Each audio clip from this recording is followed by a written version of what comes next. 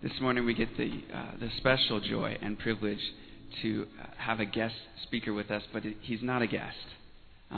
Dr. David Geiertsen started as the headmaster at Maranatha High School in May of this year, and so he's new to Maranatha as of that date and started attending here among us since then, and so he's part of our family. And we're blessed to have you, Dr. Geiertsen. It's great to even meet you this morning, as me and my wife both graduated from Maranatha. And so we're excited about what God is doing at that school. And to have you part of our family is really just such a privilege. Dr. Geiertsen and Pastor Waybright go way back as kind of presidents of schools. It was Asbury and Regent and Taylor that Dr. Geiertsen was president in different years. So we're glad to have him. We're going to prepare to hear from God's Word, and so let's stand together as I read Psalm 27, our passage this morning. Let's stand as this is the Word of God. The Lord is my light and my salvation. Whom shall I fear? The Lord is the stronghold of my life. Of whom shall I be afraid? When the wicked advance against me to devour me, it is my enemies and my foes who will stumble and fall. Though an army besiege me, my heart will not fear. Though war break out against me, even then I will be confident. One thing I ask from the Lord, this only do I seek, that I may dwell in the house of the Lord all the days of my life, to gaze upon the beauty of the Lord and to seek Him in His temple. For in the day of trouble, He will keep me safe in His dwelling. He will hide me in the shelter of His sacred tent and set me high upon a rock. Then my head will be exalted above the enemies who surround me. At His sacred tent, I will sacrifice with shouts of joy. I will sing and make music to the Lord. Hear my voice when I call, Lord. Be merciful to me and answer me. My heart says of you, seek His face. Your face, Lord, I will seek. Do not hide your face from me. Do not turn your servant away in anger. You have been my helper. Do not reject me or forsake me, God my Savior. Though my father and mother forsake me, the Lord will receive me. Teach me your way, Lord. Lead me in a straight path because of my oppressors. Do not turn me over to the desire of my foes, for false witnesses rise up against me, spouting malicious accusations. I remain confident of this. I will see the goodness of the Lord in the land of the living. Wait for the Lord. Be strong and take heart, and wait for the Lord. This is the Word of God. You may be seated.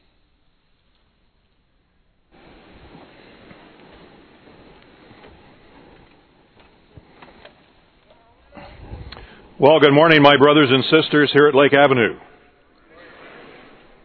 You can do better than that. Good morning, Lake Avenue. Good morning. Thank you. Thank you so much. What a privilege it is for Nancy and me to kind of officially become part of the Lake Avenue family. We know this area quite well. We've been coming to the Burbank and Pasadena area for over a decade now. And I've done 2 sabbaticals at Fuller Theological Seminary. And we've kept an apartment in Burbank for the last 10 years, primarily because we have a daughter and 2 grandchildren here. Once you have grandchildren, it changes your life dramatically, doesn't it?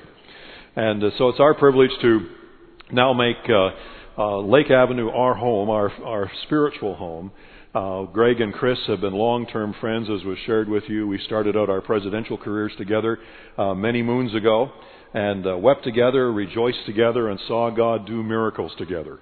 And we're so privileged to be here watching God work through Greg and Chris's ministry among you as we begin to anticipate what God is up to at Lake Avenue Church on behalf of the kingdom. Would you agree with me in this prayer? Please pray with me. Father, may the words of these lips, and then, Father, the meditations of our hearts together be led by you empowered by you. May they be acceptable as we allow those words and the prompting of your Spirit to work through us to accomplish your purposes, because we believe that this church, and we as the church at Lake Avenue, have been called to your kingdom for just such times as these. And all of God's people said, Amen. I've been really blessed by Greg's ministry out of the Word. He has such a powerful understanding of the Word of God and anchors his own teaching and ministry to that on a day-by-day basis. And the thing that has been so convicting on me as I've listened to him work us through the book of Acts as part of his setting the stage for what he believes, and I think the church leadership also believe, is an opportunity to have a fresh breakthrough in terms of Lake Avenue's ministry in this place. Not just to Pasadena, not just to the Valley, not just to the greater Los Angeles area, but it's quite possible that as we get a hold of what God wants us to get a hold of together, that we could see the very ministry of Lake Avenue reach the ends of the world from here. Wouldn't that be something? To have us as a church see God increase and multiply our sense of fulfillment, our responsibility and calling to fulfill the Great Commission. You know, Jesus only asked us to do one thing, and it's taken us 2,000 years, and we still haven't done it. If I had students at Maranatha High School in my classes, it took them 2,000 years to get it, I'd be concerned about them. How about you? And so Jesus continues to call us in every generation to just one ultimate task, to go into all the world and to preach the gospel. That gospel, the good news that Jesus Christ is Savior and Lord, and that we're to do it to every tongue, tribe, and nation. And the thing that thrills us about our involvement here at Lake is to see many tongues, tribes, and nations represented. So we're rehearsing the Great Commission, and we're rehearsing ultimately for that great ingathering, that time when Jesus returns and every knee shall bow and every tongue shall confess that Jesus Christ is Lord. And as I've been thinking about this call that Greg has been placing on our hearts and minds in terms of this breakthrough, and listening to how the disciples responded, it's an amazing thing. It seems like after Pentecost, the disciples have an automatic yes. It's not yes but, or yes if, or yes when. Matter of fact, earlier in the New Testament, in the Gospels, Jesus was dealing with people who, when he called to follow him, would say, well, yes, but. Or yes, when I've taken care of business. Or yes, when I've buried my father. There were all these kinds of excuses, kind of reminiscent of what happened to Moses back in Exodus chapter 3 and 4.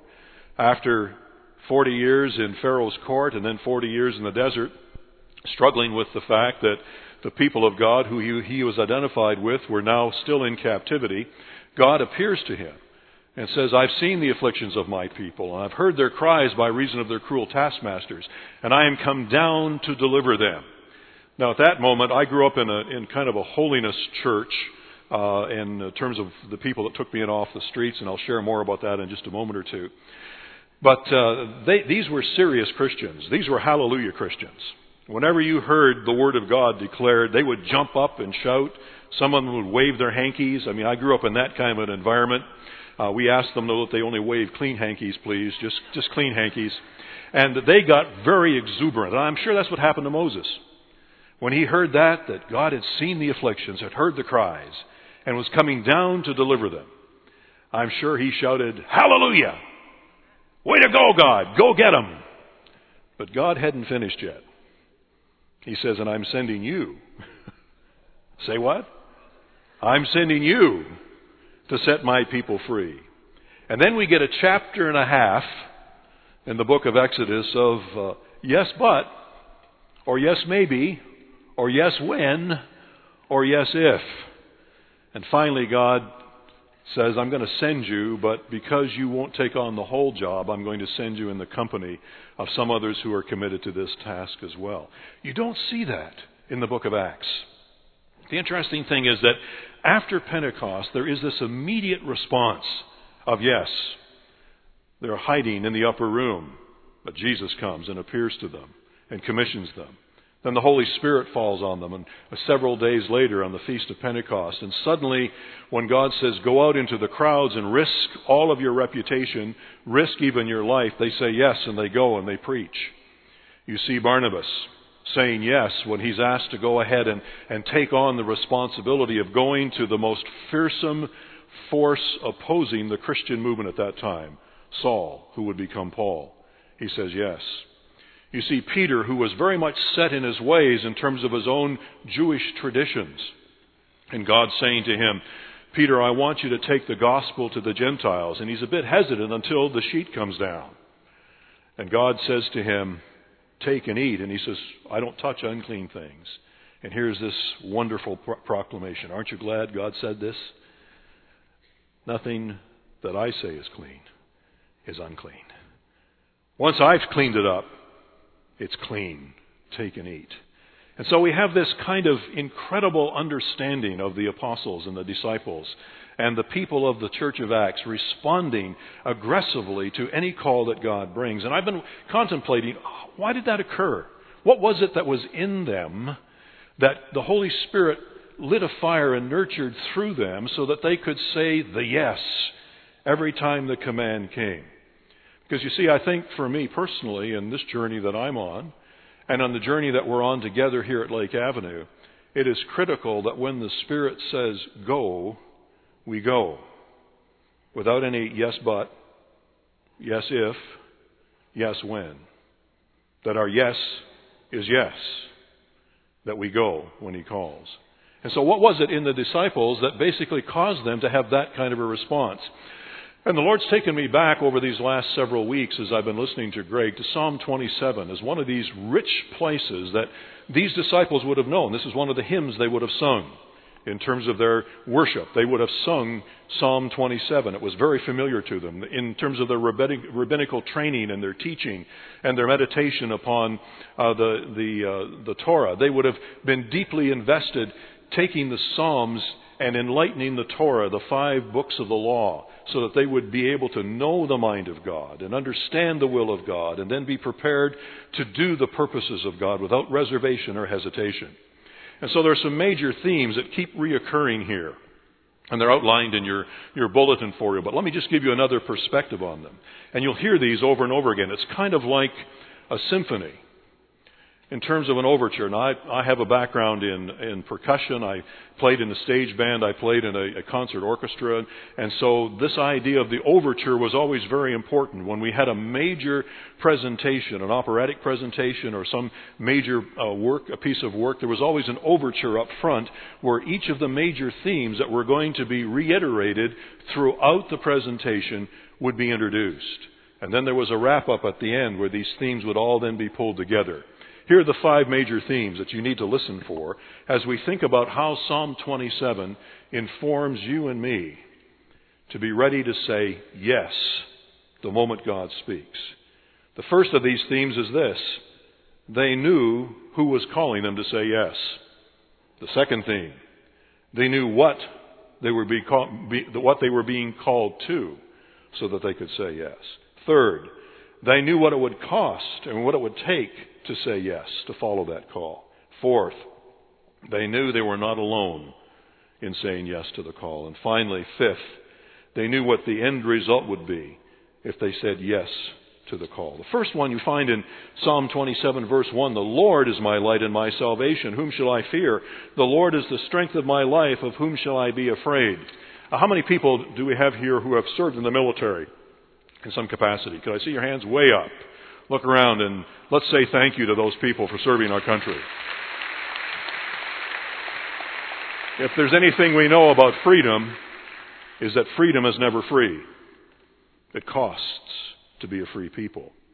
And so in my own experience, the last several years, I've had the privilege of being a civilian staff officer for the U.S. Coast Guard, working with people in the military chain of command. And one of the things I've discovered is that if you want people to say yes quickly to the commands that are given, they have to have absolute confidence in the one issuing the command. If you trust your leader, if you believe in your leader, when they say go, you go. And when they say stop, you stop. Does that sound like the New Testament church? There were many times when the church was told to go and they went.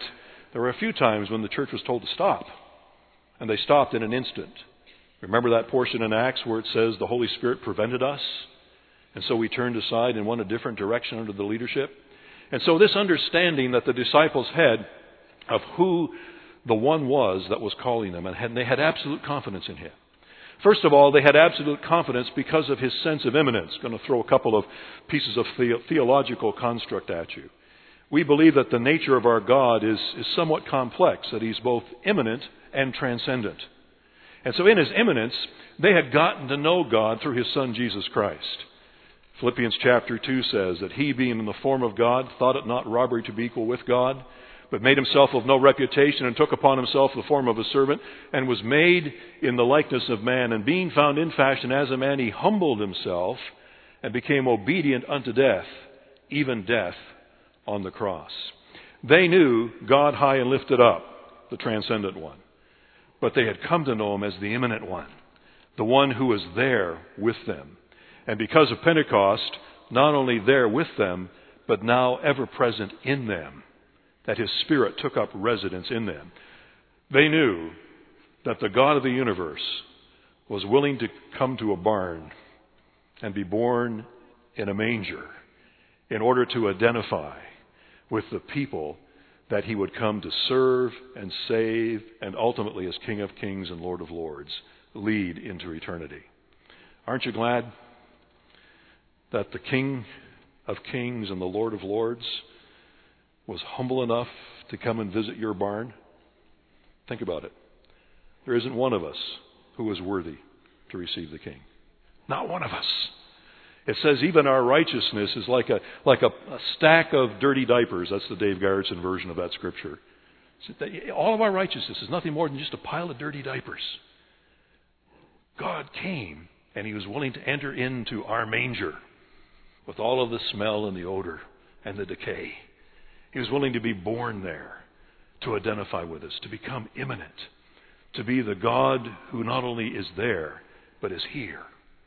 The God big enough to rule the mighty universe, but small enough to live within our hearts. And the disciples knew that they knew whom they knew. I love the Apostle Paul's statement, I know whom I have believed, and am persuaded that he's able to keep that which I've committed unto him against that day. And so they had this understanding of the immanent God who was going to be with them in every foxhole. Where could they go?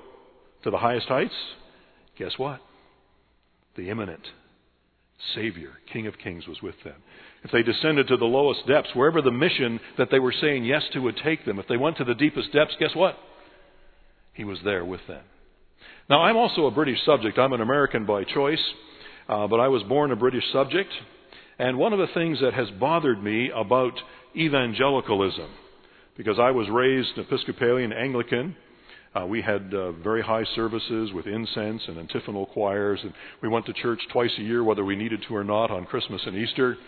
Our Episcopal priest would say to us at Easter time, I want to wish you all a very Merry Christmas, because I'm sure I won't see you again until then. And he was right.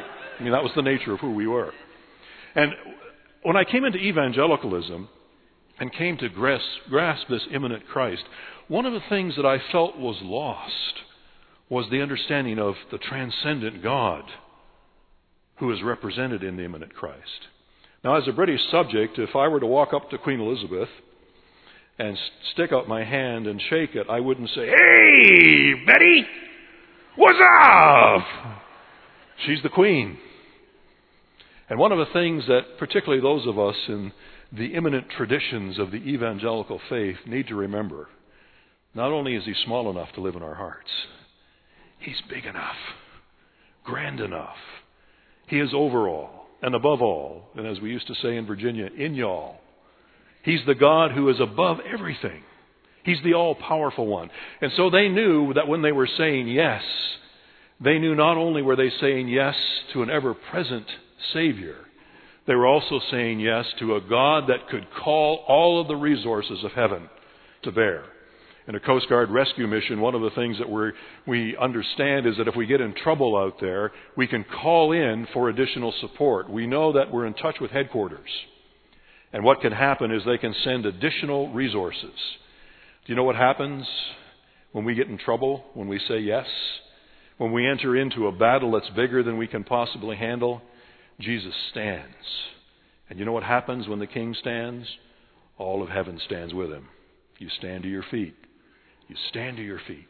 And Jesus then marshals the forces of heaven to take on every cause, to provide every resource needed. And so these disciples could imminently say yes, immediately say yes, because they believed in an immanent God who was also the transcendent one, the all-powerful one, small enough to live in their hearts, but big enough to rule the mighty universe. The second thing they knew was what they were being called to. One of the things that I love is a portion of Scripture, Isaiah chapter 6, where Isaiah is brought into the presence of God. There's political turmoil going on. King Uzziah has died. And it says at the beginning of chapter 6, in the year that King Uzziah died, I saw the Lord, high and lifted up, train filling the temple. The seraphims going back and forth, talking about the holiness of God, the doorposts shaking, incense. And what happens in that particular moment is that the prophet is convicted of how much of a barn he's been living in. And the source of the stench was his own lips. Boy, we live in an age, ladies and gentlemen, where one of Satan's greatest tools to destroy the church is that we don't guard our mouths. We use our lips to defame our brothers and sisters. None of that was going on in the New Testament church. They stopped that in a hurry. And so Isaiah says, I'm a man of unclean lips, and I dwell in the midst of a people of unclean lips. And God sends an angel, you know the story, to the altar and takes a coal from off the altar of sacrifice and touches Isaiah's lips. And he says, with this you are cleansed.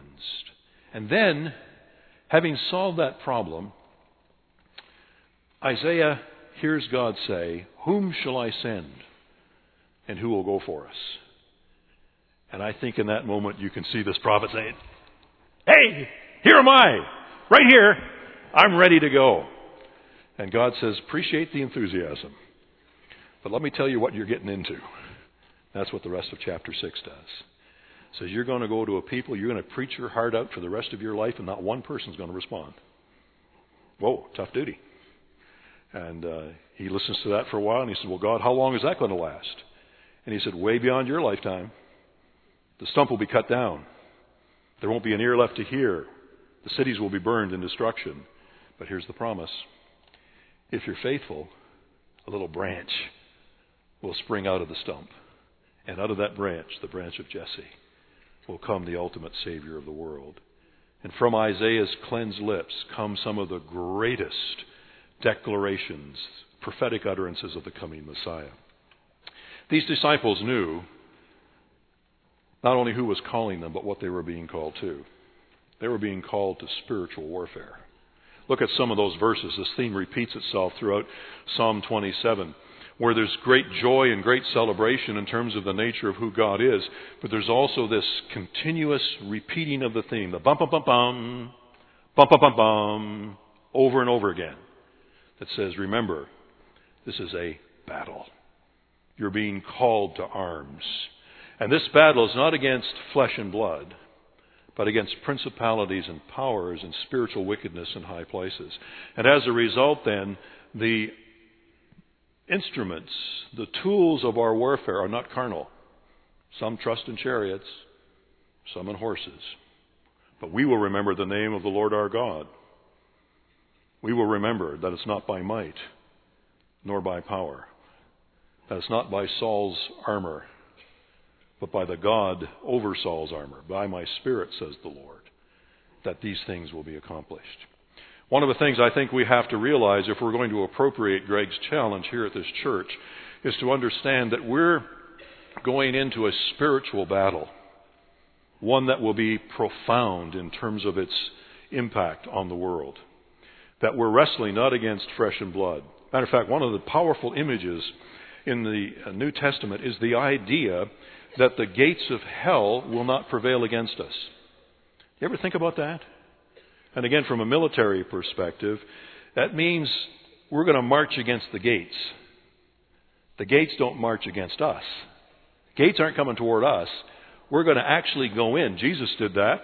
Remember what it says? That after he died on the cross, he descended into hell and led captivity captive? That we're called to a spiritual battle.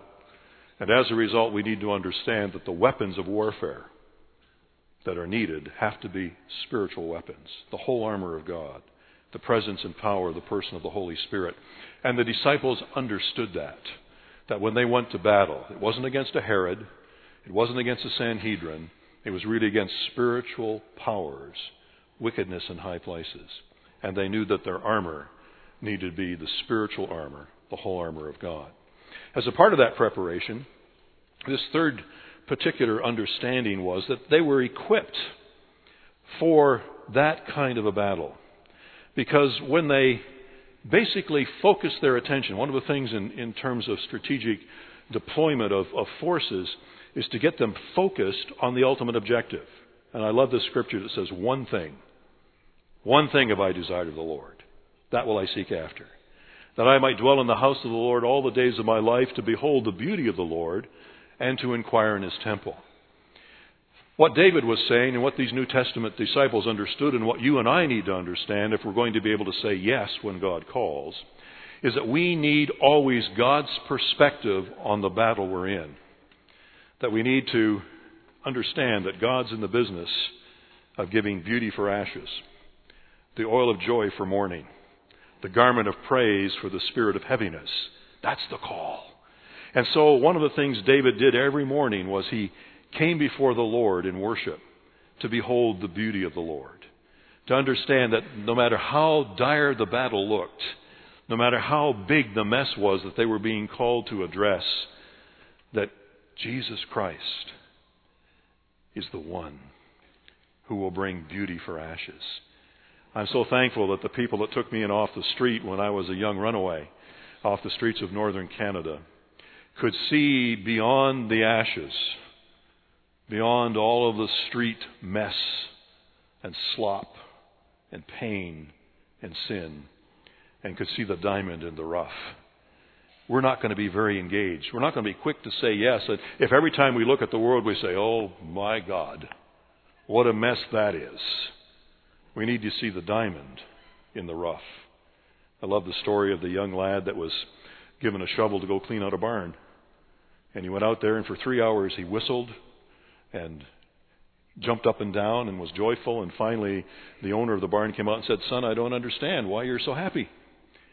And he said, sir, with all of this, and you know what the this is, right? With all of this, there just has to be a pony in there somewhere.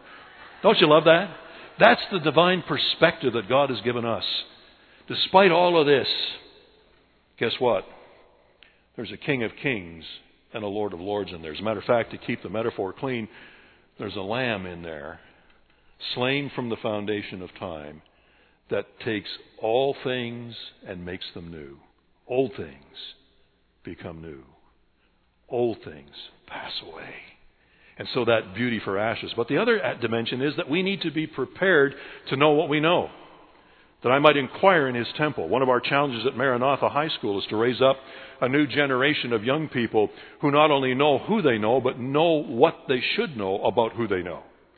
To help them understand the fundamental foundations upon which their life and their faith and their future is based.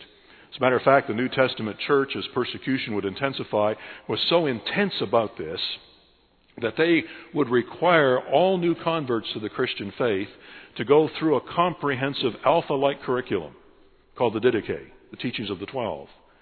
They wanted them to know what they were going to believe because they feared, and you see this mentioned in the New Testament scripture, that if they then were unprepared in terms of not only knowing who they believed, but what they believed, they might renounce their faith. And the fear was that if they renounced their faith because they were uninformed about what their faith anchored them to, that then there wouldn't be any opportunity for them to be saved because they would have rejected the one source of their salvation. And so these disciples know what they know. If we're going to go into a world, not only do we need to know who we know, but we need to know what we know. There's a wonderful old saying that says, a man with an experience is never at the mercy of a man with an argument. Don't you love that? A man with experience is never at the mercy of a man with an argument. But a man with an experience who can explain his experience anchored to the revelation of Scripture is undefeatable. Is a person that can stand in the midst of any battle. And Paul said, I know whom I have believed. But Paul also spent most of his New Testament writings helping the New Testament church understood what they believe. That's what we need to do here at Lake Avenue. That's what Greg and the team are doing with us, is to help us be grounded in those essentials of the faith. The fourth theme that repeats itself throughout this 27th Psalm is this idea that not only do we know who is calling us, and not only do we know that we're being called to a spiritual battle, and not only do we know that essentially the weaponry that's needed has to be spiritual weaponry, and we are preparing ourselves in terms of being able to see things in their completed form, to see the diamond in the rough, and knowing what we believe so that we can see the diamond in the rough. We also know that we're called to a relationship. Ultimately, it's the band of brothers, the band of sisters things that help military troops be successful, that they know they've got each other's back, that you can count on the person next to you. And so I love this portion of Scripture beginning in verse 7 that talks about the relational connection, that they had, these New Testament disciples, an experience like Isaiah. They had had a divine, direct encounter with God. And they knew that even though they'd been born in a barn, they were born again by the love of the one who would visit the barn and set them free. And so they knew that they knew, and they could say yes.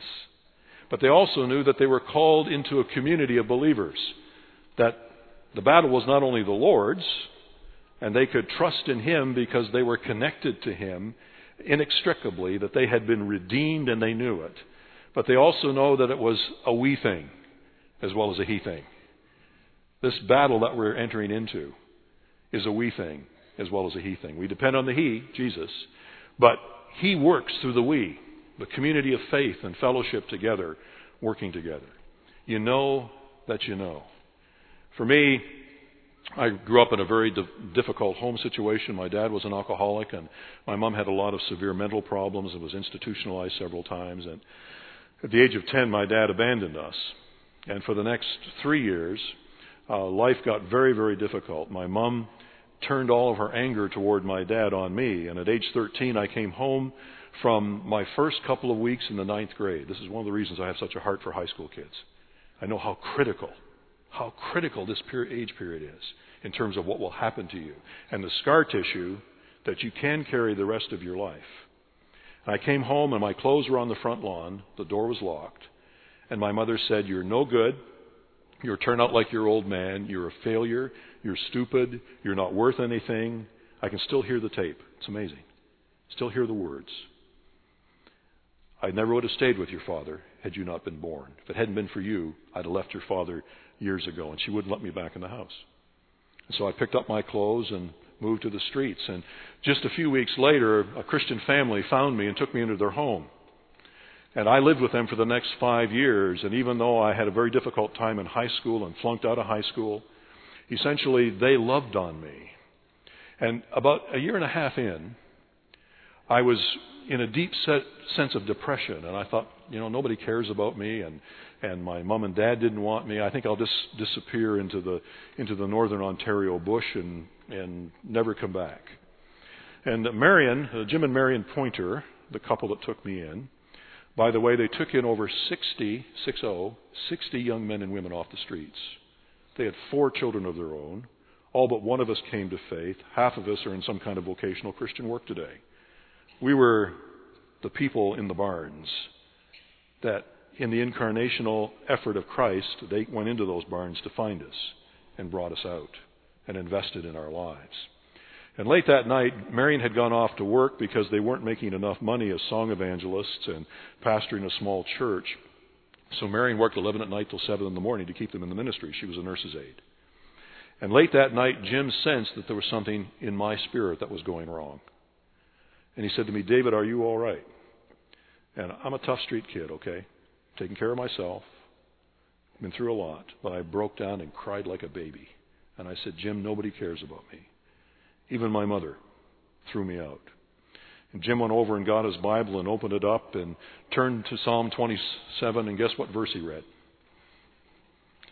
David, when your mother and father forsake you, then the Lord will take you up. And in a moment, didn't take all 25 verses of Just As I Am without one plea or any kind of scary story that if I didn't accept Jesus as my Savior, I'd be dispatched into a Christless eternity. It was just that simple witness. God Himself whispering, David, it's true. It's true. When your mother and your father abandon you, I was there.